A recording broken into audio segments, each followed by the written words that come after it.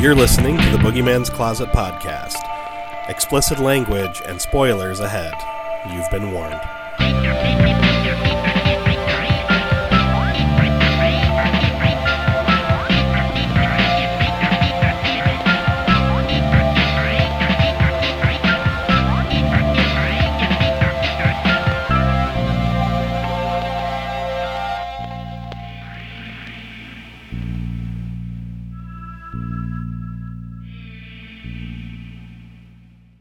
And we are back for yet another episode of the Boogeyman's Closet. As always, I am Mike Alvarez. Maurice Killifer. And Susie can't join us today, but we do have two returning guests. Are you pointing at me? I am pointing at you. Hi, I was like this. Oh, yeah, he was. I didn't see it. My name's Corey. I'm from a podcast called... What's my podcast called, Bella? She doesn't know. She doesn't listen. It's called So It's Come to This, a Simpsons Family podcast. And I brought along a friend. No, it's not Patrick. Oh. Hi, everybody. It's Brian from the same podcast that Corey just mentioned. It's good to be here. Indeed. Thank you both for joining us yet again. Thanks for having us again. Hey, anytime. So we're finally closing out our month of What a Twist with episode 196, Psycho, from 1960. It's an hour and 49 minutes, directed by Alfred Hitchcock, who we've already covered The Birds. Maurice already has a question. What's up? I thought we were covering the remake. Oh, shit. Not yet. So no masturbation in this one. I didn't watch the original. I watched the remake. You know the original. But, yeah, Alfred Hitchcock has done The Birds, Vertigo, Rear Window, Dial M for Murder, Rebecca, North by Northwest, a whole bunch of great ones. I just listed my favorite ones of his. Now, we have a pretty big cast, but I only picked a couple people. We have Norman Bates, played by Anthony Perkins, who we would know from the rest of the Psycho franchise, 2 through 4, which is worth your time. The sequels are really good. Murder on the Orient Express, and The Black Hole, which is fucking terrifying for a Disney movie. Mm-hmm. We have Marion Crane, played by Janet Leigh. She's in Night of the Lepus, The Fog. I can read, really. Fantasy Island, Starman, Murder, She Wrote, so we got one. The Twilight Zone, and Halloween H2O. Then we have Lila Crane, played by Vera Mills. She's in The Twilight Zone, The Outer Limits, The Alfred Hitchcock Hour, Psycho 2, and Murder, She Wrote.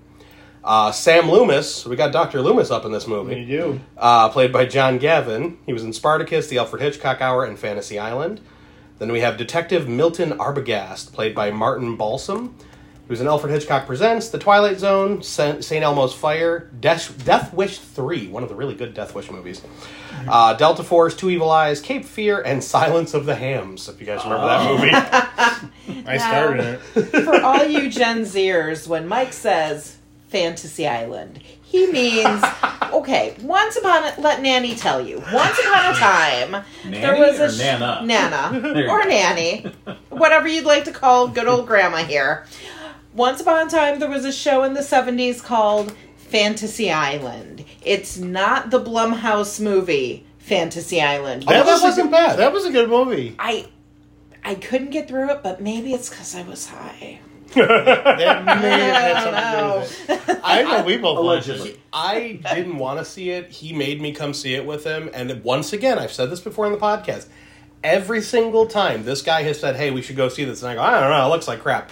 I end up liking it. So, at this point, if he recommends a movie to me, I know I'm going to like it. I never recommended it follows, though. But I love that movie. But yes, the old Fantasy Island, the one with Tattoo, the little dude. Yes. The plane. Yeah. I couldn't remember what he said. I'm like, shit, what's he saying? And not Martin's Fantasy Island. No. And not Martin's Fantasy Island. Which is still now called something else, but it still has Fantasy Island on the... Yeah, what is it called now? The billboard. Like Adventure Park or something? Niagara Amusement Water Park or something? Something like that. Something really generic. But they still have the Fantasy Island sign up, so I don't know. Not Adventure Park. That was that documentary we saw about that thing in Jersey. Oh, yeah. That thing is great. I've watched that. That's a great documentary. That is really fun.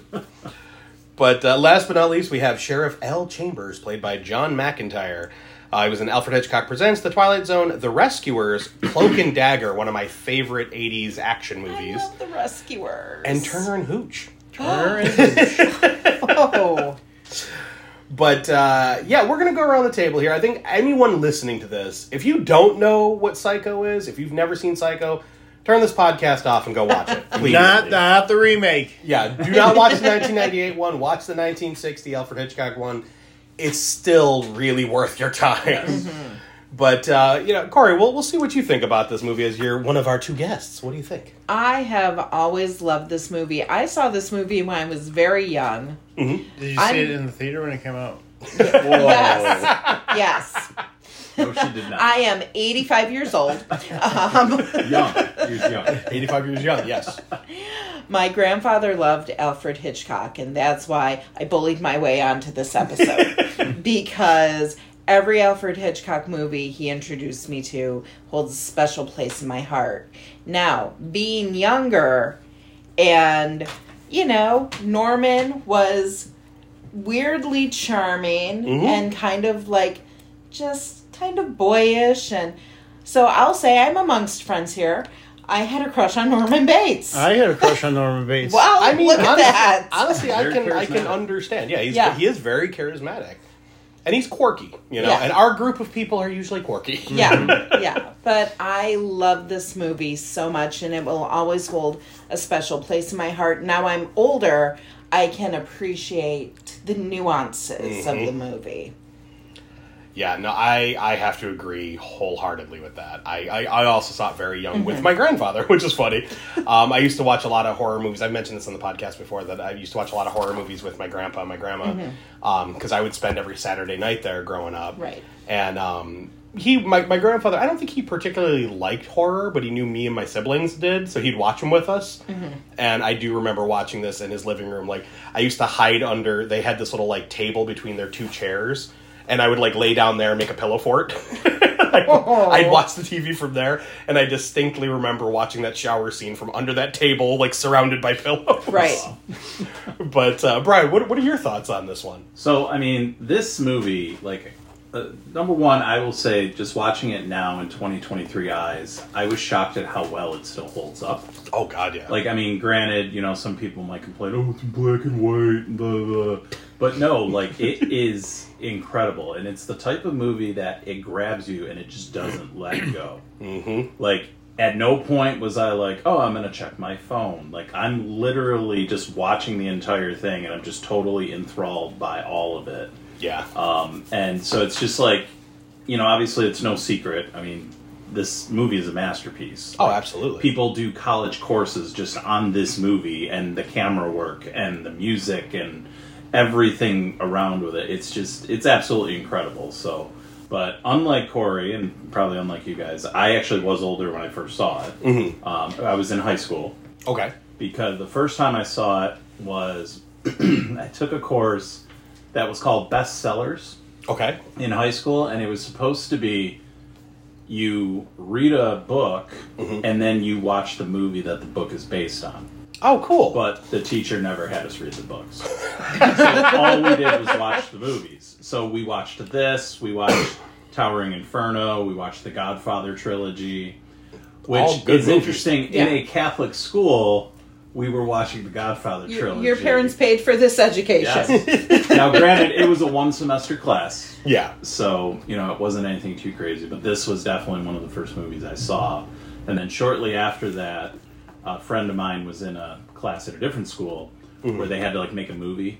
And you guys remember Mr. Bill from Saturday Night Live? Oh, yeah.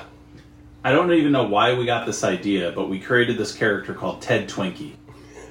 And it was basically loosely based on Mr. Bill. Ted Twinkie gets into all these adventures and things like that, and then there's this guy Eduardo who's trying to kill him all the time. Okay. And I remember the one movie we made, we actually used my parents' riding lawnmower and set it up to run him over.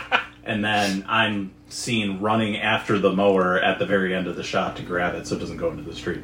But anyways, for my friend's project that he had to make for his class, we did Psycho with Ted Twinkie. That's amazing. And I wish I still had access to it. I don't know what happened to it. Because I'm actually really proud of it. We actually did a pretty good job.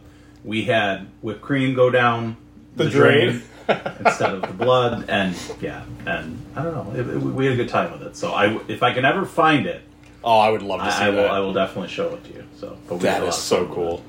So, but yeah, I mean, the movie, it's just great. I can't say enough good about it. Before we continue, I am going to apologize to the listeners right now because I guarantee you I will be coughing throughout this episode. We had to postpone this because I got sick, and I have this annoying cough. So if you hear random coughing, I apologize. It could be me too. See, there's one. You did that on purpose. Yeah, exactly. Actually, the whole time you were talking, I'm like, I gotta clear my throat. I don't want to do it. I don't. But I was gonna say, in my high school, I had a film studies class where I actually watched a lot of Alfred Hitchcock as well. That was the first time I ever saw North by Northwest, and first time I ever saw Rebecca, which is one of my favorites, and I feel like it's very underrated. Yeah, it's so good. I feel like Marnie's that way too. Yeah, it's very such underrated. a good movie, but so underrated. Whereas, like, North by Northwest, I feel like everybody knows, just like Psycho, everyone knows that movie, and for good reason. Right. Mm-hmm. But it's like some of his lesser-known ones, like even Vertigo, I know a lot of people talk about it, but again, it wasn't really well-rated. And that's a really good flick, too. Yeah. So, but yeah, no, I totally agree with you. It's definitely worth a watch. But Maurice, let's throw it over to you. I know you're a big fan of the old-timey horror movies. So. Well, going back to what Brian was saying, I also made a movie based on Psycho, but I can't talk about it. Oh. It's not a movie you want to watch. Oh, you needed the money, you were young, I get it.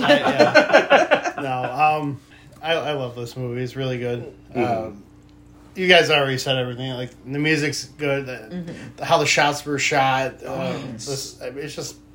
It's a masterclass. Yeah. Yeah, the camera work is so fucking good. I can't find anything bad to say about it. Right. I mean, even if I tried, Right. I don't think I can. Yeah, no, I'm right there with you. There's not a single thing I dislike about it. I think the only thing I'm surprised by is I didn't realize it's like, what, hour and 57 minutes? Yeah. And, 49.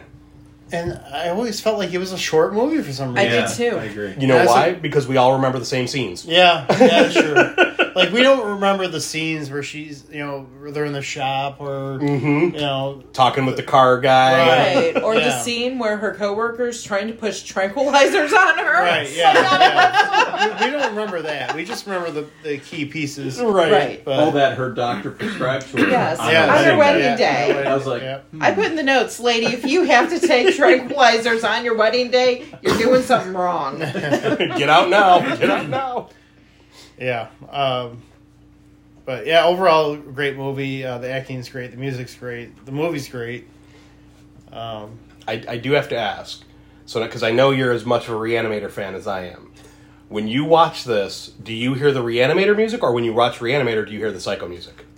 When I watch Reanimator, I hear the Psycho music. See, I'm the opposite. As much as I know this did it first, I watched Reanimator way too many times in my young years. I've seen this. Not that I don't love Reanimator. Yeah. I love it, but I've seen this way more times than... But oh my god, Reanimator totally ripped this music off. Oh, We yeah. even talked about it on the Reanimator episode. Yeah. But as soon as the music kicked up, I'm like, I forgot about that. Good old Reanimator. That's another classic. I mean, we can find faults in that movie. Oh, but- absolutely. But this one, Yeah. like, and I'm sorry to cut you off. I keep cutting you off. Go ahead. I just love Anthony Perkins. I think he's a Yeah. great actor. He's and, incredible. He's so good. he's still... I mean, he's the main character, but still, I mean, he steals the movie. Like, Which also, is this one of the first times that we see a villain as the main character? I think so. Probably in a mainstream. yeah, because at I least- can't Never happened really- before, right. but I would think in like a mainstream. Yeah, I can't really think of another one off the top of my head. There's some like probably B movies out there where Right. like the killer or the villain is the main character, but Right. not like a good movie.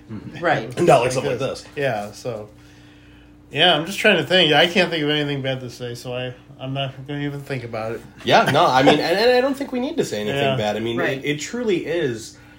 It truly is, like you said, a masterclass. It's a great fucking movie. One of the things that I noticed, and I posted it on Facebook, I know you guys all commented as well, is I couldn't get over how good the dialogue is. Yes. Yeah. The conversations are so engaging. Like the whole sequence where, and guys, I'm just going to preface this now. We're not going to go beat by beat through this one. We feel like everyone has seen Psycho, so we're just going to talk about the movie. Yeah. But the scene where Marion and Norman are talking in his study, like behind the office. Yes. Oh my god, the ups and downs of that conversation. Because Yeah. it starts off like very like calm and like almost like he's trying to awkwardly flirt, and then he gets super serious, and then he goes back to the joking around, and then gets super serious. It's Yeah. like it's so creepy. But I think he was flirting. Yeah, I think he He was was. too. Definitely Yeah. was. Yeah. Because, Mom didn't like that Yeah. he was flirting. But it goes back to what you were saying, though, with the whole dialogue thing. Like, I didn't want to pick up my phone during this because I was in the conversations. Like, I wanted to hear it. And, like, it's so well done. Yeah, and you don't want to, like, not hear it. And also, so like, good. I mean, I haven't seen it a ton of times. I've maybe seen it 4 or 5 times. Yeah. But even with that, I was like, oh, I've seen this before, or like, whatever. But literally, like, it starts up, and, like, you know, it kind of has a little bit of a slow build. Mm-hmm. That opening like, sequence. All right, and then all of a sudden, I'm just like, boom. And Mm-hmm. I'm just laser focused, and I can't look away, you know? Well, it's like once Marion takes the money, I feel like that's when it's like, okay, we're off and running. Speaking of money.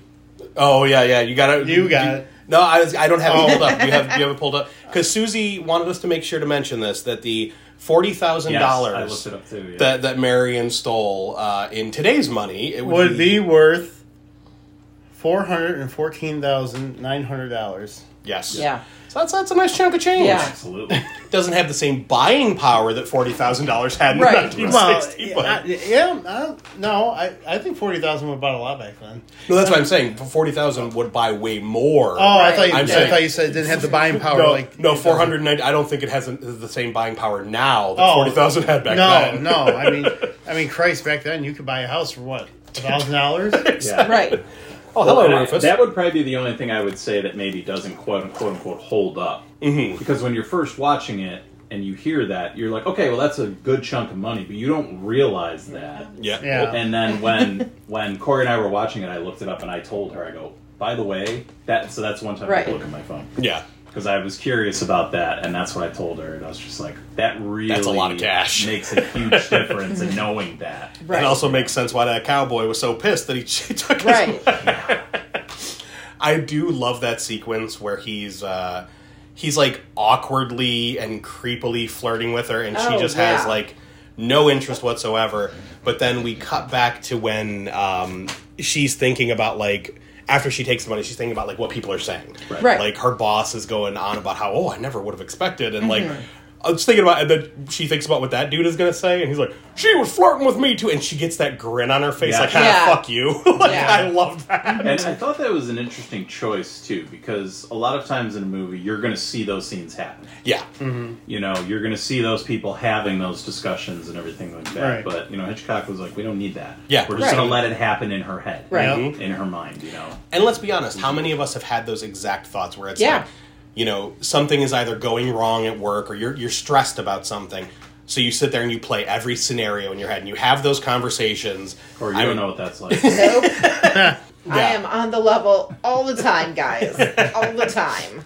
I cannot tell you how often this happens to me at work, where it's like someone will do something or say something and I'll be sitting there stewing about it. Yeah. It's like you're running through, I should have said this. Why didn't I say that? If I Jerk said Jerk this. store. Yeah. Jerk store. Smart line for a smart audience. Well, thinking about it, I guess that's a complaint, but I thought she wasn't. I didn't like the way she was when she was trying to buy the car. Mm-hmm. Like, she knew the cop was there. She should have, like, she was making it too obvious that she was in trouble. Yeah. Well, that was my question too. Like, and granted, I know it's a different time and everything like that, but the cop's like clearly suspicious of her, Yeah. and then just lets her go. And that whole thing, I ain't got nothing on you, but I'm going to harass you. I'm going to Right. follow Like, you it around. just seemed very strange to me. Like, I mean, I understand, and it really sets up the tension and, you know, things like that with the whole scene. But it's just like, just the decision making there. Yeah. Like, for the cop. You know, it's like, okay, if you clearly think something's going on, you pulled her over. She was pulled over at the side of the road, which obviously at that time, that is strictly forbidden. You don't be doing things like that. And then, plus she's a single lady off on her own, which again, that time. At the time, yeah. Not really looked on very well. And so he's clear, and she's clearly making things up, and he knows that she's not being truthful. And she's in such a hurry. And he follows her, and she sells the car To immediately. California Charlie. And he's just like, all right, and he just leaves. I'm like, what? Like, I don't know. He does talk to Seems- Charlie. Yeah, no, Yeah. that's the thing. But- He pulls into Charlie's, and then she takes off. Right. Yeah. And then they're all standing. It was Charlie, the mechanic, and the cop all like, just Yeah. watching it. Because we get that conversation when she's driving that new car. Yep. Well, she's imagining what they're saying. Yeah. Yeah. But, How'd she pay you? With cash. I did Mike, love you that didn't back say and what you forth. felt about it. Oh, I fucking love it. I absolutely. In fact, I love the whole franchise. I ain't gonna lie. This one clearly is the best. I mean, there's no arguing with it. The sequel, though, is really fucking good. And now Hitchcock was notorious for not wanting the sequel to come out. Right. And they had to wait till he died, right? Yeah, Before because it didn't come out till the 80s. 80s, right? yeah. And because it was based on the book, on the second book. But it's very much in the vein of 80s slashers, but still smart. It hasn't gotten into full Friday the 13th area yet. The whole story, have you guys seen it? Yeah. Okay. I haven't. Well, the basic premise is that, this is like 20-something years later. Norman gets out of a mental institution. Because he's not crazy. Well, that's the thing. They think he's not crazy. And Hallelujah. And in a way, he wasn't, though. It came back because of Lila and her daughter. Because they were so pissed that he got let out. And she kept fucking with him. Like, she was having her daughter dress up like Norman's mom. And, like, they were moving stuff around his house. Like, they were fucking with him. But even the daughter was like, after a while, was like, all right. Yeah, we got to stop. Yeah. But the whole thing, it shows, like, because of Lila's, meddling, she gets herself killed and she gets her daughter killed. Yeah. But now when we get to Psycho 3, the one where we have, I can't even think of his fucking name. The guy who was in Lawnmower Man. Shit, I can't think of the actor's name. He's like the sidekick in Psycho 3. Michael May will know. Yeah. But The bones. yeah, check the bones. He's the guy who played the Lawnmower Man. Okay. And I can see him in like 1,000 other movies, but I can't think of anything. I know who you're... Lapidus. I can't think of his name, though. Is it Matthew something? I don't know. I'm looking it up. Brian's on it. But yeah, he's like the weird sidekick to Norman, and that one goes like full slasher. It's still good, but it's definitely a product of its time. It's a product of the late 80s. And then Psycho 4 is the beginning, where they kind of like do a flashback, and they show how fucked up Norma Bates was, and how like she abused her child. And that one pulls a lot from the Ed Gein story, because there's a lot of stuff of like her forcing him to wear a dress, saying like, "Oh, my little girl, you're my little girl," that whole thing. She threatens to cut his dick off with scissors at one point. But what's kind of weird, though, with that is she wanted him to be a girl, but he insinuated that they were having sexual relations, though. That who was having sexual relations? Norman. Like, the way he would say stuff made you think, well, were they like... What, his mom and him? Yeah. I mean, there's some creepy shit in part 4. Yeah. Like it's not quite that, but it's inappropriate contact. Like when he says, my mom's, my mom's my best friend. A boy's best friend is His mother. Yeah. Yes. So like, yeah. No, he's I don't know. little. I get he's a little too attached, right, to and Mom. I feel like there was like a sexual relationship there. Oh, Yeah. there So definitely that's why I'm was. surprised they went with, she wanted him to dress as a Right. girl, and Well, that's the thing. They definitely imply that there was some kind of like... They never show it in part 4, but they definitely imply a very inappropriate relationship with Mom. I mean, even in the Bates Motel show, they Yeah. Oh, yeah. that one they definitely played a lot with the Yeah. lore. Yeah. Which, again... I really love that show. I don't I know if like you guys that watched show a it. lot. I Yeah. did. I watched that when it came out every week. Like, I didn't dislike it, but I honestly feel like I would have liked it better if it had nothing to do with Norman Bates. Yeah. Because as like just like an overbearing mother and like her weird recluse son, and then like when they get into all the drug dealing and all that, like I would have liked it better if it wasn't anything to do with that. But I still liked it. It was a good show. Yeah, I'd like to spin on it. I really I enjoyed didn't it. hate it. But one thing I will say about part 4 though that really is weird to me every time I watch it. Fucking Elliot from E.T. plays young Norman Bates. So that's really I strange. forgot about that. I can see that. See, murderous young Elliot. It's like, weird. Did he phone home? No, but he made sure no one else could. The Lawnmower Man. Yes. Jeff Fahey. That's it. Oh, Thank okay. you. Fahey. Yeah, he plays the motel sidekick in part 3. And apparently, farther down in the cast was Molly Shannon was in it. I didn't know that. Homeless lady, I guess. I didn't know. Well, you gotta start somewhere. I really do need to rewatch the rest of the franchise because I feel like Psycho is one of those franchises that people kind of sleep on. Like, everyone Yeah. knows the first one, but you know, and occasionally you hear people talk about part 2, because it was a very big deal when it came out. But, like, part 3 and 4, I never hear anyone talk about. And I like both of them. I bought a couple of, I think I told you a couple of years ago, I bought Amazon on one of their Prime days, or they had some kind of thing. They had the box set, like Blu-ray, for like $20. See, I need to get the rest of them, because I only have the first one. Yeah, so I have all 4 on Blu-ray. I haven't... Well, I watched Psycho on Peacock. I didn't bust out the DVDs, but... I think part 2 is on Peacock as well. Yeah, I think they all are. At least 3. I saw 3. I don't know if I saw 4, though, on there. I say I might have to. So I might have to load them up and watch them. Yeah, I might have to watch that on the old Blu-ray player. But no, I would highly recommend, Brian, if you haven't seen part 2. I think it's worth checking it out. Okay. Just for kind of like just a follow up to this, because you see like Lila and Norman almost switch roles. Because like in a way, Norman is played kind of sympathetic.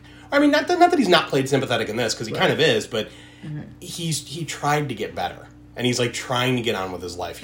He starts working as like a short order cook, and like, you know, he's trying to move on, but like she's so obsessed with the fact that he's been released. That it ends up being her downfall, you know, and she re-triggers the psycho within him, that whole thing. So I actually started watching it the other day, part 2. I've seen it before. Yeah. But, so it got late and I turned it off. There was like an hour left. Well, to be fair, we're getting old. Yeah. Well, bedtime is fun. Well, I was going on midnight, and I was like, all right, I'm tired. I'm not going to stay up till 1 o'clock to finish this movie. So I'm about an hour in, but like I said, I've seen it before, but it is really good. It's a really good movie, part 2. I did that the other day with Scare Package. I was about 47 minutes in. I'm like, I'm nodding off. I'm like, I gotta pause this and rewatch it later. Yeah, I had to do that with Us. Yeah. I was watching. I broke it down in 2 days because I was like, all right, I'm going to watch the first hour and then I'll watch the rest of it tomorrow. Yep. Well, when we were watching Psycho, you turned to me, Brian, and tell them what you said to me about who would play Norman today. Do you not remember? Oh, yes, I do remember now. Okay. For a minute it left. Andrew Garfield. Oh, God, that's perfect. Right? Like, there were perfect. literally scenes where they're showing Anthony Perkins, and I'm like, that is Andrew Garfield. Like, the way he looked. Holy shit. It was, like, spot on. I can, because I can see him in, like, interviews, that the way he does that weird little chuckle that fucking Anthony Perkins does. And he's the perfect amount of charismatic, just like Anthony Perkins is, or was. Yeah. And, you know, it just kind of dawned on me, like, I think it was during the scene when he's talking to Marion. And they're interacting back and forth. That's grin. when I saw it. And I just looked at her and I go, if they were to make it again, and they did it now, that's who it should be. I would like to see that, actually. So if it happens, it's being recorded here. I get a cut of this. Not to change the subject, but to go into comic books, but since you brought that up, have you seen pictures of Tom Holland, not the director of Frick? Yes. Tom Holland, Spider-Man. Not that one. And a young Stan Lee? No. Look it up. Okay. Really? Look up Tom Holland and young Stan Lee? Yeah. Huh. Okay. And I'm like, I wonder if that's why they cast it. You know, he's a good actor. Yeah. But, and he could do all the aerobatics and stuff like that. Right, but can you imagine, like, a guy that looks like a young Stan Lee playing Peter Parker? Oh. You see it? Yeah. Sorry, folks. Yeah, we got a little sidetracked for a second, but this is interesting. I had to. It might only be for patrons. We're not sure yet. Why won't you? It doesn't matter. You can still see it. Look at that. Holy shit, that is accurate. That's really freaking accurate. Look at that. Yeah. Wow. Okay.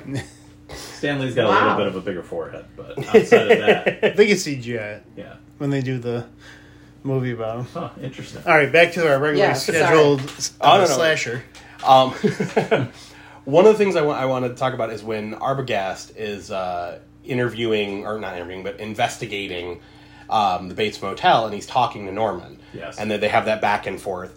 There's a line he says because Norman puts his foot in his mouth. I forgot exactly what he said. He like, I think he said something about not signing in, and then she signed it. He's like, oh, wait a minute, here it is. Yeah. And then he said, what was her name? What did she? She went under Loomis because she went with Yeah. Sam's name or something like that. What was the first name she used? Wasn't it something Samuel? Samuel, that's what it Something was. Samuel. Yeah, but yes. but the detective put the Put the He pieces put together. 2 and 2 together, yeah. But there's a moment Mary where Samuel. he says, if it doesn't gel, it is an aspect, and this ain't gelling. I had to look up what aspect was, because I had no idea. Okay. You guys know what this is? No. It is that god-awful abomination from the 50s where, for whatever reason, people were obsessed with gelatin, and they would take, like, shrimp and, like, vegetables and make the savory jello molds. Yeah, I've seen. That's aspect. I was like, that's fucking nasty. Marie Samuels. Is Marie what Samuels. Marie signed. Samuels. Yeah. Samuels. What did I say? Mary? Something like that. Close enough. Same. Close enough. Ugh. But when I was like, what the hell is aspic? And then I looked up and like, no, it's that horrible abomination from those Betty Crocker cookbooks with all the mayonnaise. Yes. But I do have to say, the scene where he gets killed is one of my favorite scenes in the entire movie because it's so jarring and so creepy. So And like, unexpected. yeah, exactly. Yeah. Like Arbogast goes into the Bates house. He goes up the stairs, and we see like the aerial shot of him at the top of the stairs, and then we see what we think to be Norman's mother come running out of the room at him and stab him multiple times. And we get that great angle where we see the knife coming down and just the blood marks on him. Mm-hmm. And then he falls down the stairs. And you can tell, I mean, obviously it's just a guy like backing up or a camera zooming in. But the way they make it looks like he falls down the stairs. It's so well done. Right. But the thing that unfortunately has stuck with me ever since I saw it, Seed of Chucky mimics this. Okay. There's a scene where when Glenn becomes Glenda, he comes running out, and it's the same shot. It's at the top of the stairs. It's like a little hallway. Glenda comes running out and attacks the woman. It's like, holy shit. Yes. They went full psycho with Chucky. Mm-hmm. That's so weird. So one of the things I caught with this movie, and obviously this was one of the things we talked about in that class and everything, is basically everything that is being shown for a reason. Yes. So, for example, and I kind of wrote this down, I did a little bit of research on it, but like at the very beginning, we kind of get it, and it says, it sets where it is, Phoenix, Arizona. In case you get confused with Phoenix, Nebraska. Yeah. Yeah. As Jeremy from Cinema Sins would say. Friday, December 11th, 2:43 p.m. Mm-hmm. So I'm like, okay, there's got to be a reason that was put in. And I saw that apparently there was one shot that they took in downtown Phoenix where Christmas decorations were being shown in the background. Mm. And rather than cutting it out, Hitchcock's like, well, I'm just going to make it in December. Yeah. Makes And, sense. And then we don't have to worry about it. So, and then the other thing was with the license plates. Yeah. So I did a little bit of looking into that. So the license plate that Marion gets, the California car with the NFB, what is it? It's NFB 418. Okay. So I was looking it up to see, okay, does it mean anything? So there's really nothing definitive. Mm-hmm. Some people think it's Norman Francis Bates. Okay. For the NFB, but nobody really knows what the 418 means. And they're saying F represents Francis because it's a reference to Saint Francis, who is the patron saint of birds. Oh, okay. Interesting. Wow. That's... But apparently Hitchcock never confirmed or denied any of this. And then there's other people that are saying it doesn't mean anything. Those were literally the license plates that were on the cars when we got them. Mm-hmm. And we just used them. But of course, people are going to look into it and everything. But I have a suspicion that he knew what he was doing, especially because they zoom right in on the plate. Mm-hmm. And they make it very obvious that we're showing you this license plate for a reason. Right. And again, he was known for being very meticulous with his details.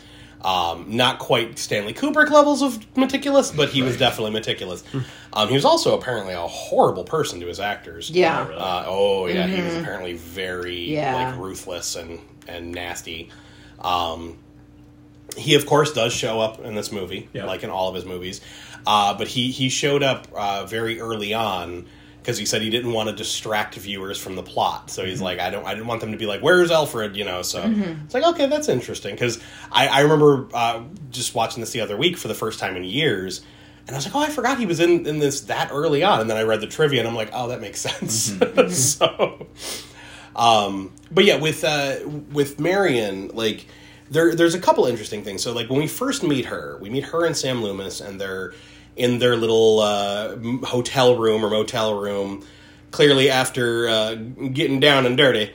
And she's in her bra. Yep. Afternoon delight. So, like, for the time... That was like very scandalous. And one bed, and, you know, like, yeah. And you know, so, but this is the funny thing is, like, when we see her there, she's wearing all white. Right. And then when we see her after she stole the money, she's wearing all black. Yep. And that was done purposely because they were like, this is, the white was before, doing something evil. And then after she stole, it was like, okay, now you've done something villainous. Now you've been tempted. Right. And I was like, okay, that's interesting. Like the little visual storytelling. Right. But yeah, I also love the moment where when she's driving, she's supposed to be going to the bank, and she's tells her boss that she has a headache and she wants to go home for the day. And again, I love how the freaking client is like, yeah, you go home, sweetie, me and your boss are gonna go drinking. Right. Yeah. It's like, okay. Simpler time. It's like 11 o'clock. It's like, all right. Got a time on. But I love it when she sees him as she's leaving town, and he like stops in the crosswalk and just looks at her. Yeah. And it like starts playing the music, and it's Did like, you think shit. Pulp Fiction at that point? I did. Like, motherfucker. Hit the gas. But yeah, when she first gets to the base motel as well, there is a very creepy vibe. Like, it's before the rain starts. Like, she pulls in, and then, like, she honks the horn, and you see the singular light on. And it's like, and then the rain starts coming down really hard, and then eventually Norman comes out. And, like, again, he's so fucking charming during that sequence. Yeah. But you can tell something's off. Right. Like, one of my favorite things is when he first gets her to sign... Well, he has her sign the book, and we see that he makes the decision to put her in the cabin closest to the office, because he's going to spy on her. But at first, he wasn't going to do that. Like, it was because she picked she told him a different name or something like that. Mm-hmm. And he picked up on it. So it's like, okay, was he not going to fuck with her? But because she seems to be hiding something, he's like, aha, you're a bad girl. That type of thing. Like, I was trying to figure out, like, why he was reaching for the cabin 10 and then moves it to cabin 1. Yes. Right. I've always wondered that, too, because it's like, yeah, he was going to that one, and then all of a sudden he's like, no, I'm going to do this one. Yeah, and it's And like, is it just because that's closer, so it's easier access? Mm-hmm. Because Closer at that proximity. point, I don't think he's made it up in his mind that he's... Well, keep in mind, though, he had the peephole from the office to Yes. cabin 1. So that's why I'm like, did he suddenly decide, like, because she did something that he considers wrong, remember, mother's watching, Right. if it's that type of thing, if he decided, okay, yeah, you know what, I'm going to kill you anyway. Like, if that's when he made the decision. Right. Yeah, I often wonder that too. If like he made his decision to kill her because she lied and he knew it. Yeah. But I mean, then you eventually find out no, he killed her because mom. Yeah, exactly. Tried to kill Right. her. And I But feel like you kind of see that moment, too, when they're having the discussion. Mm-hmm. Where all of a sudden it's like, things just change in him. yeah, And now his demeanor's totally different. Well, He's treating her differently. Yeah. that's mother. He's, yes. Yep. And it's like, just like, everything's going really well. Like you said, he's flirting with her and everything. And then all of a sudden, he kind of realizes something's up here. Yeah. And then it just snaps. And all of a sudden, things are very different. It's when she mentions putting mother away in an institution. Yep. Because because she overhears the yelling up at the hotel. And she or up at must the house. have amazing hearing, by Right, the way. over the rain and all. Over the rain. Yeah. Now, granted, Norman did open the window because, remember, it was too stuffy in there. But it's like, that was still pretty far away. Yeah. We could hear it, though. Yeah. I mean, And we're that's like true. where she was. So I mean, I don't think it's that unrealistic. I think if it's raining out, we go outside and somebody's arguing a couple houses down, we True. probably hear it Yeah. at the window, especially if the window's open. But, I mean, it sounded like she was right next door. Oh, I know. Like, Yeah. clear as day. No, they definitely amplified it so Yeah. like, you can hear what was going on. But like when they start talking and Marion's like, well, I've never had any. If someone talked to me that way, she was talking, Yes. and he was like, well, it's just that she's she's ill, and he goes the whole thing of like sometimes she just goes a little mad, and we all go a little mad sometimes, and then she makes the comment of like you should leave, you should do something. He's like, I can't leave her, she doesn't have anybody who would take care of her, and then she goes, can't you put her somewhere? Right. And that's when he That's turns, right. like he was just like. everyone always talks about putting them somewhere when they mean an asylum. Have you ever seen those places? And then he gets all angry. Right. Oh, no, I couldn't do that. Even then, though, he wasn't angry. He was like, oh, I couldn't do that. He just got a little stern, right. and then he backed up, and then got, Right. But then there was that, how did he put it? Where he was talking about, he did the whole line about a boy's best friend is his mother. Mm-hmm. Right. But he talked about, like, after her boyfriend died, the guy that made her... and the line of, son is a poor substitute for a lover. Yes. I was like, ooh, that's a little creepy. And, that's another thing that made me wonder if, like, there was more going on there, like... Yeah, but one thing I do like about the way Anthony Perkins plays his character is there's little quirks before that sequence even. When he shows her the room, he's like, oh, it's a little stuffy in here, let me open it up. He goes, can't stand a stuffy room.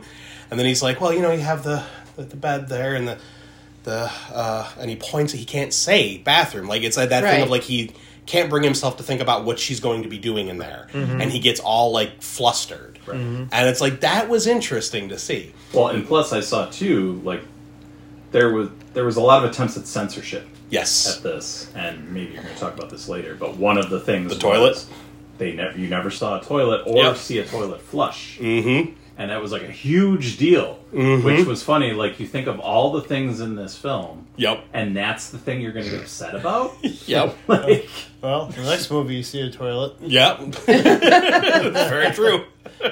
But this might be a controversial statement, but due to when this movie came out and everything, how do you feel about saying that perhaps Marion and the character of Marion is female empowerment?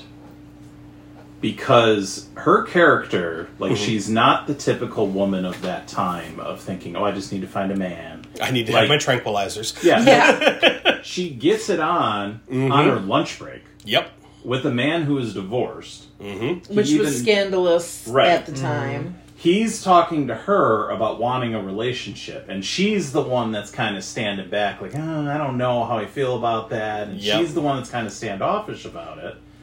Obviously, she takes the money, goes off, tries to run away, start a new life, and everything. So, I don't know, it just kind of, like, dawned on me, because I started looking at all these things that I was making note that she did in the beginning, and I was just like, that's, like, female empowerment. Like, she's becoming, like, It's definitely a change for, especially a female lead at that time. Right. And again, Hitchcock was kind of known for this, though. Like, he would push the envelope a little bit to the point where, like, people would be like, oh, scandalous, like again, showing a toilet flush, like, oh, no, we can't do that. And it's like, he would push for those types of things.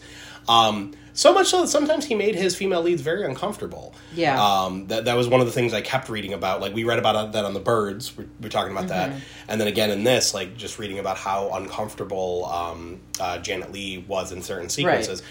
But she did go on to say that even though, she did use a body double for the shower scene, but even though, like, she was going to be known for that for the rest of her life, she said that was still one of her favorite things that she ever did. Like, she would do it again in a heartbeat. Same thing with Anthony Perkins. He did say that, like, he was kind of upset that this was going to follow him for the rest of his life, but then he embraced it and was like, you know what? No, this is what I want. This is what I want my legacy to be. Right. I mean, so much so that he directed part 3. So, I did see some conflicting stories where she said it was actually her, and it wasn't a body. Really? Yeah. See, I always heard it was a body double. So, I mean, granted, it's one of those things, nobody's really confirmed one or the other, and you hear it from this person, you hear it from that person. But according to her, like, she didn't want to be seen nude. Right. So she did have things like pasties and, certain things to kind of cover herself. But the one thing I saw is that she was kind of saying, no, it was me in all of those scenes. And she said, basically, I think it took like 7 days to do that entire scene. Yes, they did that sequence in a week. Right. And, she was talking about that. She also said that using cold water was not real. She goes, no, it was warm water and everything, and they took care of me and whatnot. So, so I don't know. But again, that's just one account of it. Obviously, there's tons of people involved, and with the movie being as old as it is, different stories happen, and urban legends, and this and that. So it's hard to say what.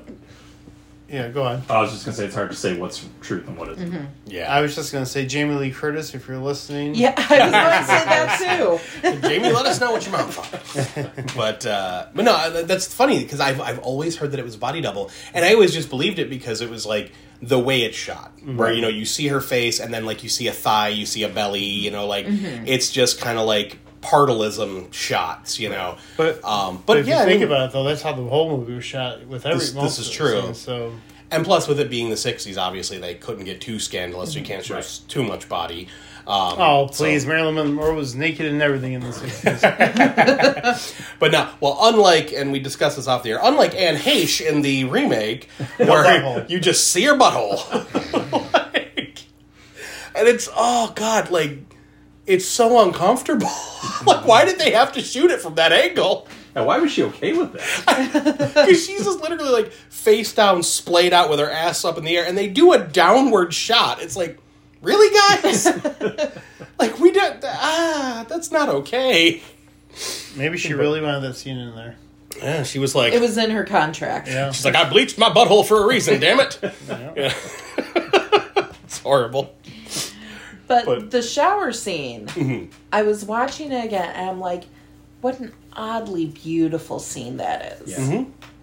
It's extremely well done. I know she's dying and stuff, but it's beautiful. No, the way it's shot. Yeah. Like, Oh, come on. It's only chocolate syrup. Yeah. What is it, Bosco? Bosco's chocolate syrup. Bosco's chocolate syrup? Bosco. Immediately think Seinfeld. yeah. Maybe that could be one of our sponsors. Get Bosco. I don't think it's around anymore. I'd What still did I drink it. see? It was like 57 cuts, 72 shots, something like that for that. There's a ton of trivia on this Like, movie. it's insane. There's literally a documentary just about that scene. Oh, yeah. And just like everything that was done and, how things were hidden and everything. And, going along with that censorship, one of the things I thought was kind of funny was, so when the film first came out, and before it was come out, it was like screening and everything, a lot of censors, people said that they actually saw her breast. Oh, wow. And so they're like, you can't release this because it looks like this. So Hitchcock said, okay, let me take it back.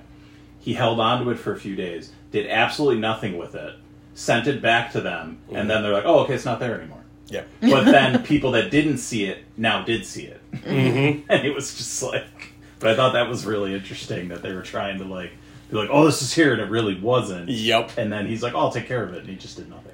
There are so many horror stories about the MPAA and, like, those review groups where, like, one of my favorites, and this has nothing to do with the movie, but Matt Stone and Trey Parker with Team America, where they were like, okay, we have all this shit, we know they're going to cut it, so let's just be as disgusting and foul as possible, and they do the puppet sex scene.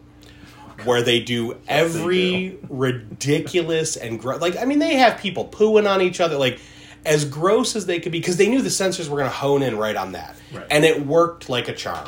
They were like, oh, you got to cut all that. They're like, okay, they cut that whole scene out, which they didn't want in the movie anyway, and then they let them get away with all the stuff they actually wanted in the film. Because they weren't looking at any of the others. Right. And then, like, I know John Carpenter, I want to say it's called Nightmares in Red, White, and Blue or something like that.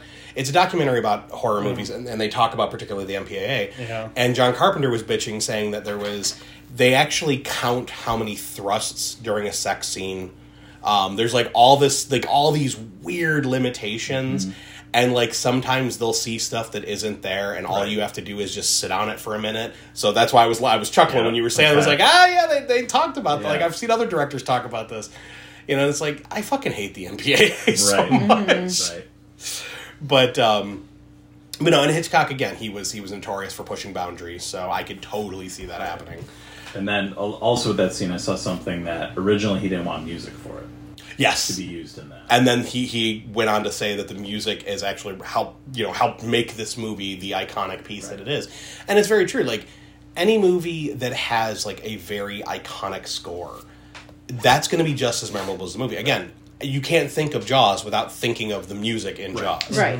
You know? And plus, I mentioned I hadn't seen this movie until I was in high school, but when I was a young kid, I knew that music. Of course. And I knew, like, I didn't see the scene, but I knew, like, someone's getting killed in the shower. Mm-hmm. And it's it's just something you know. Yep. And it's on every Halloween soundtrack. Yes. Oh, Yeah. yeah. Well, and not only that, but just the shower scene in general. It has to be, I would be interested to find this out, it has to be one of the most parodied scenes in history. Oh, easily. Yeah. Because it's in cartoons, it's in other movies, it's everything. Yeah. But I'm And sorry. for you metalheads out there, Ice Nine Kills has a really good song called The Shower Scene.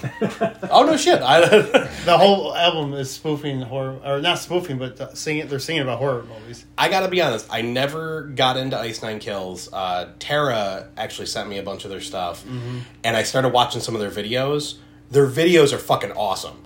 So I'm like, okay, I need to look more into these guys, because they have the one video, I forget what it is, but Joe Bob Briggs is like a judge in it. I was like, it's Joe Bob! I got all excited. Yeah.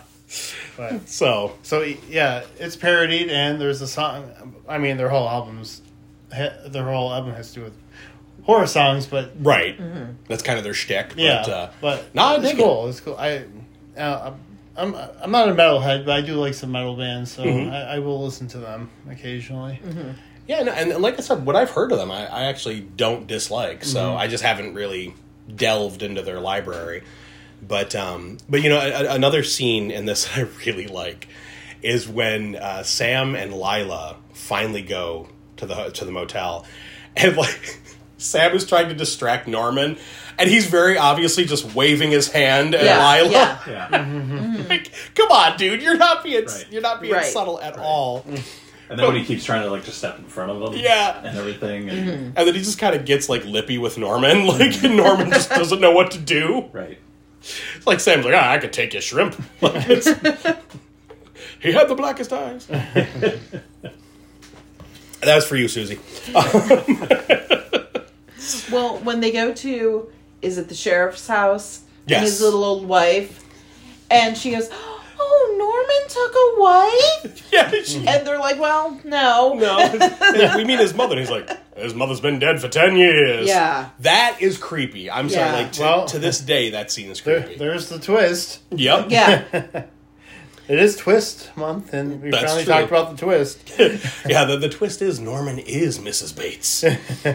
Let me tell you, Norman has amazing speed and efficiency for putting on the wig, taking off the wig, putting on the dress, taking off the dress. Getting from the house to the motel, back to the house. Amazing. I also have to say, to this day, it's we've talked about this in the show before. When something scares you as a kid, and you rewatch it as an adult, like, it might not scare you, but you get that, like, pop of nostalgic fear. Yeah. Where it's like, ooh, okay, that's still creepy. The scene where he runs into the basement, where, okay, so Lila has just discovered the corpse of Norman's mother, and then, like, she flails backward and hits the swinging light, and it's swinging back and forth, and he runs in, and he's smiling and holding the knife, and he, like, licks his teeth. As a kid, that scene scared the shit out of me. So rewatching it now, I was like, okay, that was creepy. Like, it just, the look on his face, it sends shivers up my spine. I mean, granted, he gives up pretty fucking quick when Sam comes in the room and grabs him. Oh, and he's just like, nah, I'm dead. I think that would be the only thing I'd be critical of. But then again, I mean, maybe it's, showing he wants to be caught or something like that. But just the way he just, like, as soon as he's grabbed, like, he just immediately goes limp. And He's like, like, I can't do anything. Yeah, I can't fight back. Right. that could have been Norman Bates and his persona, mother. Yeah. Struggling against mother. That's a good Yeah. point. He was only, that is he a was good only point. strong when he was his mother. Yeah. Right. That's a really good point. Yeah, I didn't think of that at all. You're right. And then him just kind of relenting, like, okay, I'm done with Yeah, this. because he's. Yeah. I'm not saying he's a weak man, but right. But Norman Right. regained control. Right. Like, so it was, Mother was the strong one trying to do the killing. Right. And he's And- just tired. Yeah, and Yeah. he gave up once Yeah. Sam No, that's a grabbed. really good point. I never thought of that. Okay. See, that's why you guys keep. That's, it. that's why I like having these discussions. Hey, I always say, you don't say a lot sometimes, but you always come out with some good shit. And so, You guys have any thoughts about All the Birds? It's a prequel to The Birds. That's right. Yeah. Is he hinting, like, hey, I'm going to make a movie with birds soon? that would be, I'm curious about that. But Yeah, because when I was watching it, I was like, wait, The Birds came out after this. Yes. Yeah. I had to look it up. Couple years. Okay, so I didn't have my phone out because I wanted. Yeah. I had to see. Wait, what came out first? But this came out, then The Birds. But is this a prequel to The Birds, Right. Well, and that's the or thing. just a hint? I think a lot, like, they definitely wanted to play with, obviously, the taxidermy thing, and that's giving you a hint at, like, oh, you know, he's good at stuffing corpses, huh? You know, so that's how, 10-year-old mom is still hanging around. But yeah, the bird thing, I forgot that he only taxidermied birds. Mm-hmm. Because he even mentions that he hates the way that beasts look. Yeah. Right. Foxes and stuff. And then he goes, some people even, stuffed cats and dogs, I could never do that. And then he says that, I'm trying to remember the line, about stuffing birds. He said that he thinks that he likes them because they're so innocent or something like that. I forget exactly how he worded it. Mm-hmm. Which is just creepier when you think about it. It's like, oh, you want to kill and stuff the innocent things? Like, okay. Right. What's that say about you, Norman? But, I do have to say, I did write down this entire sequence at the end. Like, we have our parlor scene at the end after they're caught. And you have to have this in an old-timey movie where you have all the characters sitting around and someone explains the plot. So we have the psychiatrist who just went and talked to Norman and explains the whole thing about how Norman's psyche had shattered and how Mother was in control. Voice, too, on that guy. Oh, he totally had a radio voice. Yeah. Well, that's something I got to comment about with old-timey movies in general. A lot of them people had that radio voice. Yep. It's almost like I wonder if that was part of, like, acting, like, training. Yeah. Right. Like, you gotta talk like this, see? But, Yeah, it was, because he was like, so it was Norman, right? Yes. and no. And no. Rufus is really determined to, like, get all the attention. He's circling the table. He's playing hard to get, Reese. Yo, he's running away from me. Close those legs. He's like, I'm giving you a show. But we have that sequence where after he explains everything, the one cop comes in and goes, says he's cold, can I give him a blanket? And he's like, sure. And we see the cop go down the hall, and he brings the blanket in, but we see outside of the room, and we hear Norman's mother's voice. Thank you, for that. And then we get the creepiest fucking sequence. Oh, that's smirk. That's That smile. smirk, like, that's what always haunted me. This whole thing, because he's thinking to himself, he goes, it's sad when a mother has to speak the words that condemn her own son, but I couldn't allow them to believe that I would commit murder. They'll put him away now, as I should have years ago. He was always bad, and in the end he intended to tell them I killed those girls and that man. As if I could do anything except just sit here and stare, like one of his stuffed birds. They know I can't move a finger, and I won't.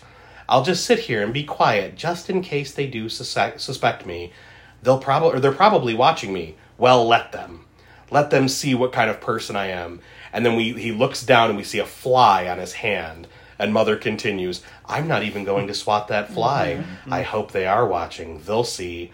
They'll see and they'll know. And they'll say, why, she wouldn't even harm a fly. And then she grins at the camera. It's so fucking creepy. Yeah.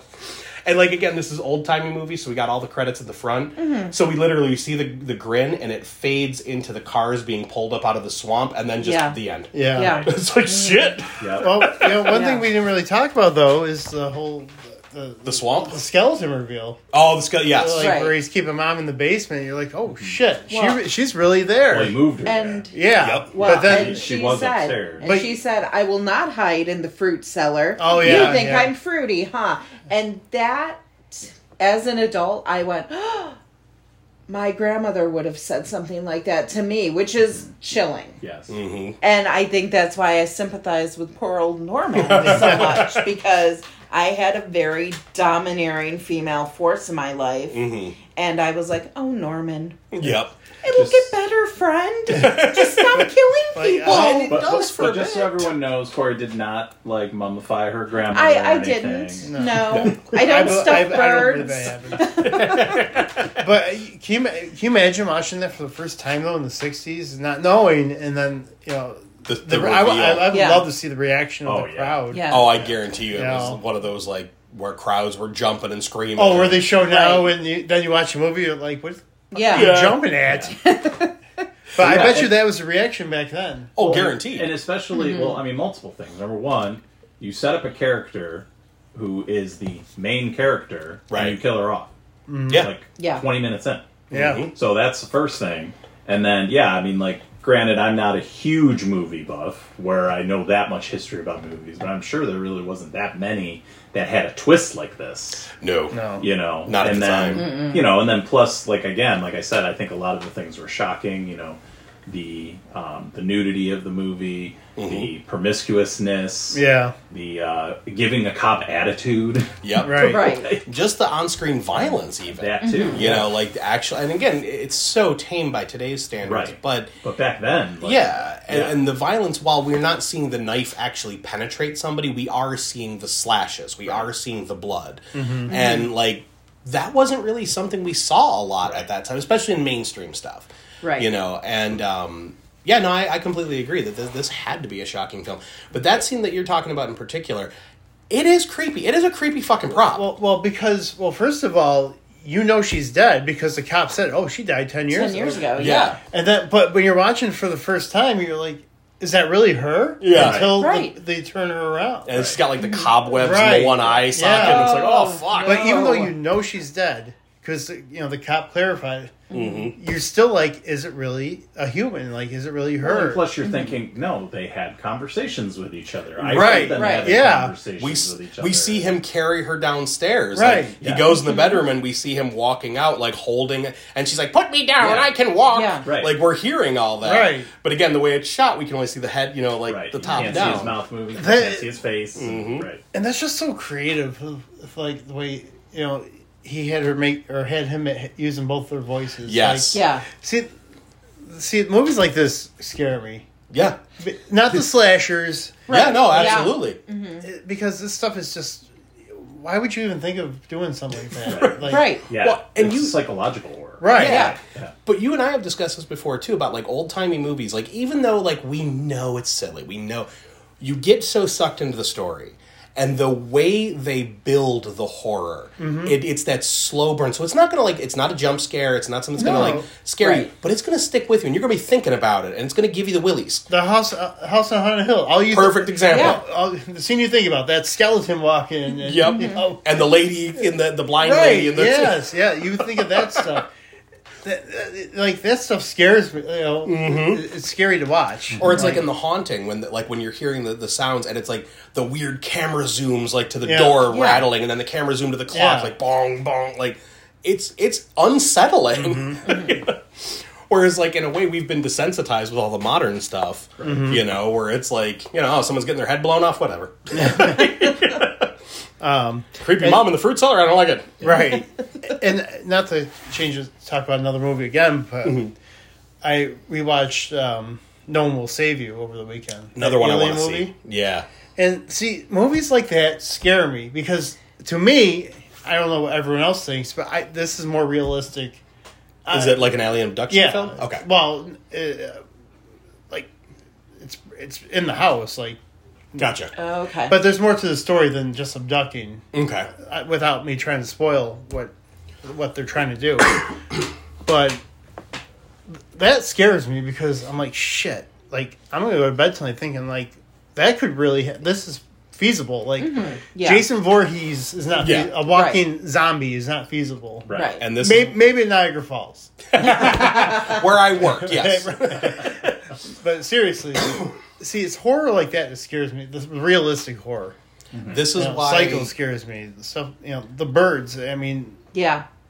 this stuff gives you could the really willies. right Yeah, because it that's could really based in happen. reality. Right. Yeah. Right. Well, see, and this is why I can't rewatch Fire in the Sky unless we ever cover it for the show. Because I that movie just watched. fucking I terrifies just me. watched I had Kate watched a documentary on is it Mark Walton? Mark Walton, I right? can't remember. But we watched that, and I was like, "Oh, look, Fire in the Sky is on. We should watch that next." She's like, "Well, I can't watch it now." I can't. But she no. wants to watch it, but not like right after watching the documentary.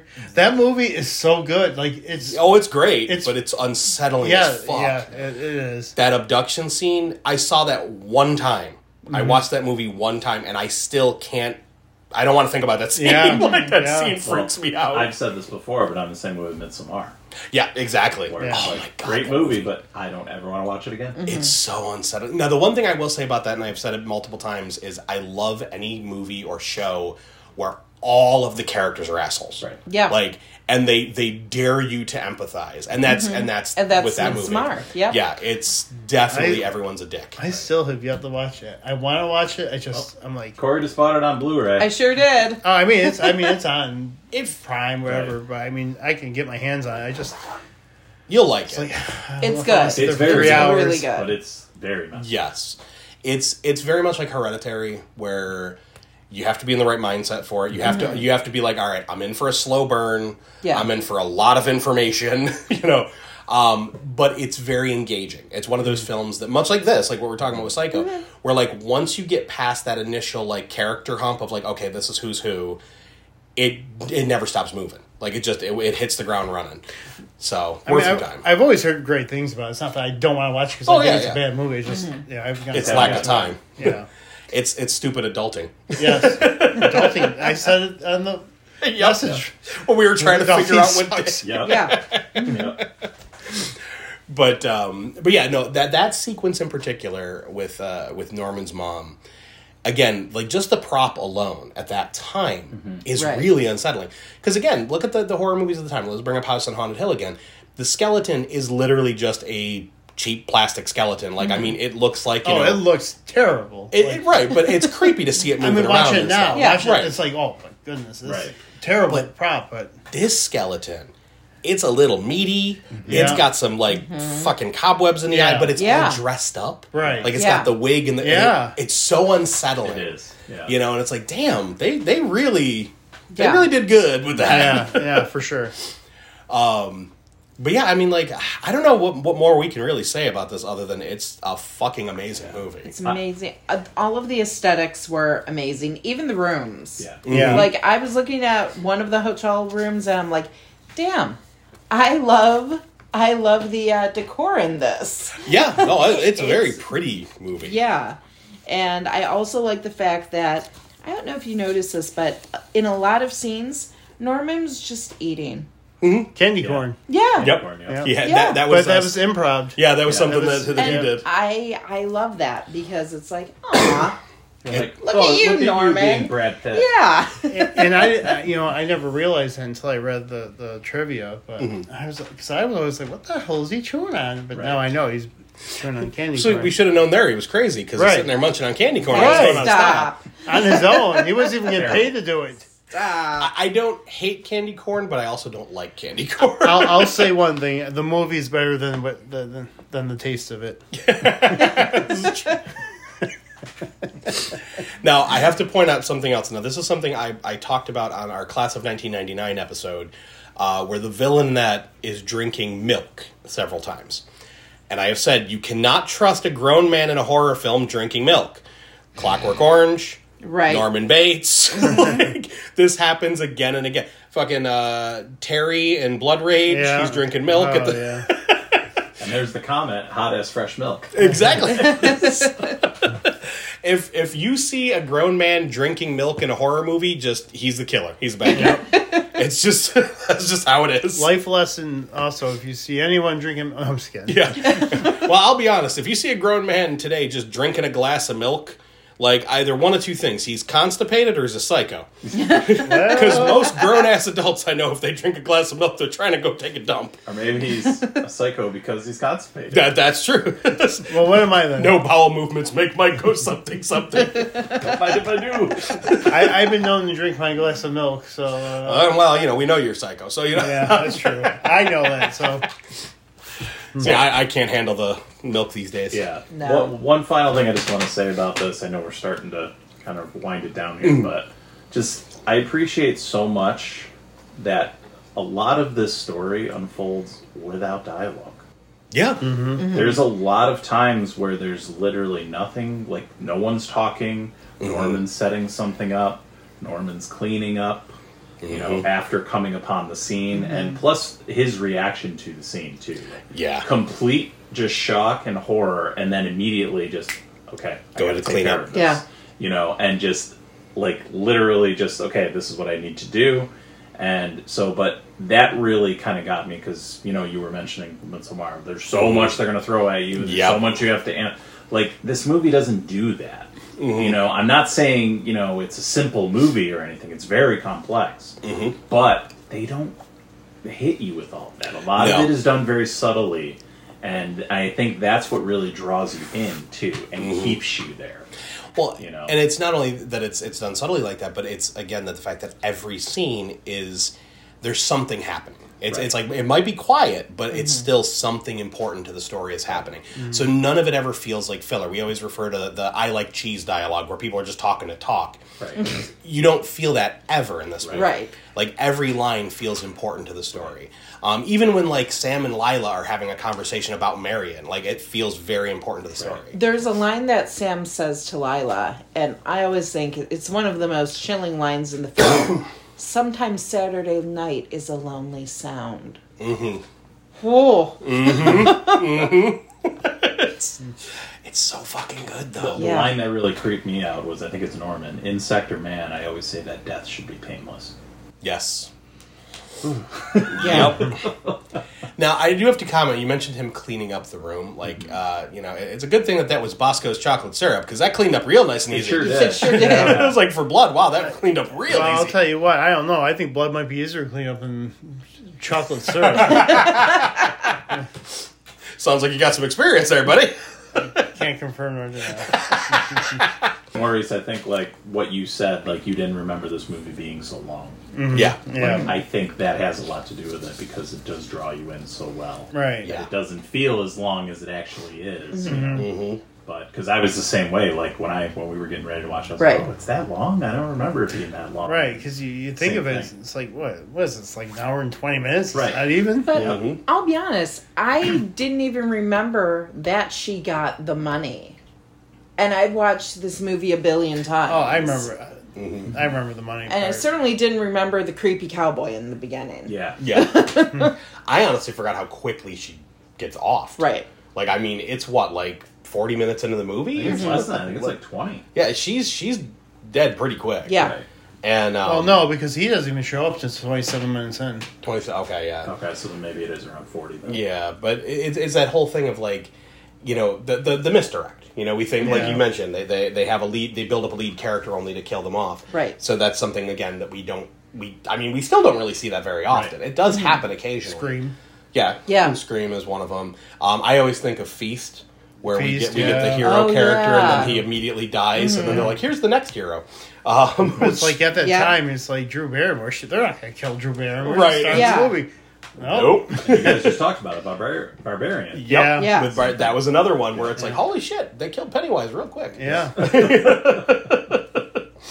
But yeah, there's a lot of trivia on this. But a couple of things I found interesting is that Hitchcock anonymously bought the rights to the novel from Robert Bloch for only $9,000. He then bought up as many copies of the novel as he could, trying to keep the ending secret. So he was literally amassing a collection of Psycho books to try to keep the audience from going out and reading the book before. Mm-hmm. He also was very strict on how the theaters had to show this. Oh, really? Because apparently, back in the time, like, they would show a movie, like, 3-4 times in a day, and it would just, people would come in, they'd pay for a ticket, and, like, yeah, they might come in the middle of the movie, and then they would just stay and start watching it again from the beginning, and watch to wherever they saw till, and then they would leave. So he didn't want people to do that, so he had a very strict rule of, like, the showtime starts at this, do not admit anyone after, when it starts. So there were, like, big standees of him, like, the movie starts at, at such and such time, you're not allowed to, to exit or enter afterward. Mm-hmm. And they had, like, little, like, announcements that Psycho starts in 5 minutes, please take your seats. And I was like, that's really funny, because it was one of the first times they've done that in theaters. Right. And it just kind of became standard practice. Well, yeah, because now, after, 20 minutes, you can't buy You can't even... Exactly. Yeah. So it's like, and that's interesting, though, that it started with this film. Yeah. So I thought that was kind of cool. Here's a perfect example of Hitchcock messing with one of his stars. Is on set, he would always refer to Anthony Perkins as Master Bates. Even though Perkins told him multiple times he didn't like it, he continued to do it to harass him. So it's like, wow. So maybe that's why they put that in the remake. Probably he masturbates because masturbate. Wah, wah. Oh yeah, in the novel, Marion was actually Mary Crane. So when she calls herself Mary Samuels, or you said Mary Samuels, right? Or Marie? What? Mary. So, yeah, she was Mary in the novel. See, I knew something. But yeah, there are so many different friggin' pieces of trivia about this. We did There's mention over a lot 50 of them. on there. Yeah, I think I saw in the novel too, Marion was decapitated in the shower. I think so. Yeah. Yeah, instead of just getting stabbed. I never have read the book. Now I'm thinking like maybe I should see if they You see if they can't. have it on Audible. Hitchcock, but I don't know. I'm wondering if they have it on Audible, because that would be a fun one to throw on for Halloween and Yeah. listen while I'm Yeah, drawing. But does anyone have any comments they want to make on Psycho here before we wrap things up? No, I think No. we've said everything. Yeah. I think what more can we say about the Right. film Yeah. other than it being just absolutely incredible and, It's 10 out of 10. yeah. I mean, realistically, like, and you're always going to have the horror fans that are going to turn their nose up at it because it's so popular and that kind of thing. But in reality, there's a reason it's so popular. Yeah. It is a very, very well-made film. And it, like we all said at the start, it still holds up to this day. And I will stand by the whole fucking franchise, other than the remake. Even the TV show. Like I said, I like it. I just think that it didn't need to have the Bates connection, but I don't hate that it does. Right. Like, I still really enjoyed the show. The actors are amazing, and the stories are good. But would it have been as popular without the Bates? Oh, absolutely not. Yeah. Yeah, no, they definitely. I mean, put- they knew what they were doing. Yeah. Oh, well, it's kind of like when you do a remake. It's like, even if you want to tell a new story with the remake, you tell a remake because you're going to pull in that audience. Right. It's like we talked about on House of Wax. It was definitely a tourist trap, but they called it House of Wax because that's a more popular movie. Right. So. Or the Rage Carry 2 that we talked about. Exactly. But yeah, no, I can't recommend it enough. It's on so many different streaming sites. Definitely check it out if you haven't seen it. And definitely, hell, watch the fucking sequels. I know I'm going to watch the rest of the sequels this week. So- Buy the 4-pack on Blu-ray. Who cares if it's on sale? It's beautiful. Exactly. Beautiful set. But I think we're going to start wrapping things up here. So if anyone isn't following us, check us out on social media on Boogeyman's Closet on both Facebook and Instagram. And Maurice handles X. What is that? At Boogeyman's... Thank you. 'Cause we might not have it pretty soon if they keep the... I was thinking... I'll tell you off Well, air. if they do that stupid fucking charging a fee, screw that. Well, it's having that, but I'll tell you off There's air. a lot of other stuff though. Yeah. And that's why we don't talk about it on our podcast. Right. I think that might be our future. It might be done on X. But we also have a Patreon. If anyone is interested, it's $3 a month for all of our unedited episodes. And, extra, like the higher tiers will get you stuff in the mail and birthday pics and stuff, which there will be birthday pics coming up very soon. And we are also part of the Rad Pantheon Network, so if anyone wants to listen to other podcasts like this or check out rad artists and musicians just doing rad stuff, check out radpantheon.com or Rad Pantheon on all the socials. And the Rad Pantheon includes our friends Corey and Brian. Why don't you guys tell the folks? Well, as you know, we're heading into spoopy season. This is true. So we've been making it pretty much a yearly thing where when we get into spoopy season, of course, we do a podcast all about The Simpsons called So It's Come to This, a Simpsons Family Podcast. And we like to do some Treehouse of Horror. So I think we could announce it here because it'll probably be out here before we release it. We're going to be having some of your friends from the Boogeyman's Closet join us. Not me, Yay. because I'm too busy of a person. But possibly for the second one. We're planning on 2. Popular so Maurice. we want to get Maurice for the second one at least. And then hopefully we can get everybody else involved. But yeah, we're going to be looking at, for the first one, Treehouse of Horror 5, which includes The Shinning. I love it. Which Corey and I are can't just... believe we haven't done that. Yes. I can't believe you guys haven't either. Because like when you said that, I was like, holy shit, you guys haven't covered that yet? Yeah. We got to cover that. I know. So we got that coming up, and then, like I said, we're going to definitely do a second one in October, which is going to be a little tough because we're going to be busy in October. Oh, yeah. But we're going to do another Treehouse of Horror as well, and hopefully we can get these fine folks to come along with as well. So if you'd like to check it out, We are available wherever you find your podcasts. And once again, it's Come to This, a Simpsons family podcast. Definitely check it out, folks. And also, I didn't mention this when I mentioned our social media, but I did mention it on social media. Keep watching The Boogeyman's Closet on both Facebook and Instagram because we will be doing a Halloween giveaway. I am putting together a nice little fun package of Halloween goodies. So I will post there how you can win. And if you guys have seen our previous packages, chances are you're going to get a crap ton of movies and candy and horror paraphernalia. So definitely check that out. I have seen your package. Yes, he has seen my package many times. Hey.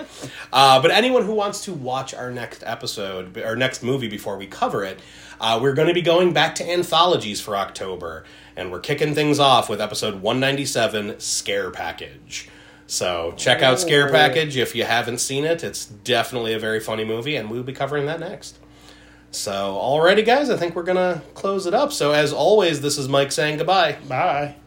Thanks for having us again, and maybe we'll see you soon. We'll definitely see you Not for me. well, not you. You're too good for us. But we'll definitely see you on our podcast. Yes. Indeed. Go ahead, say goodbye. All right. Goodbye.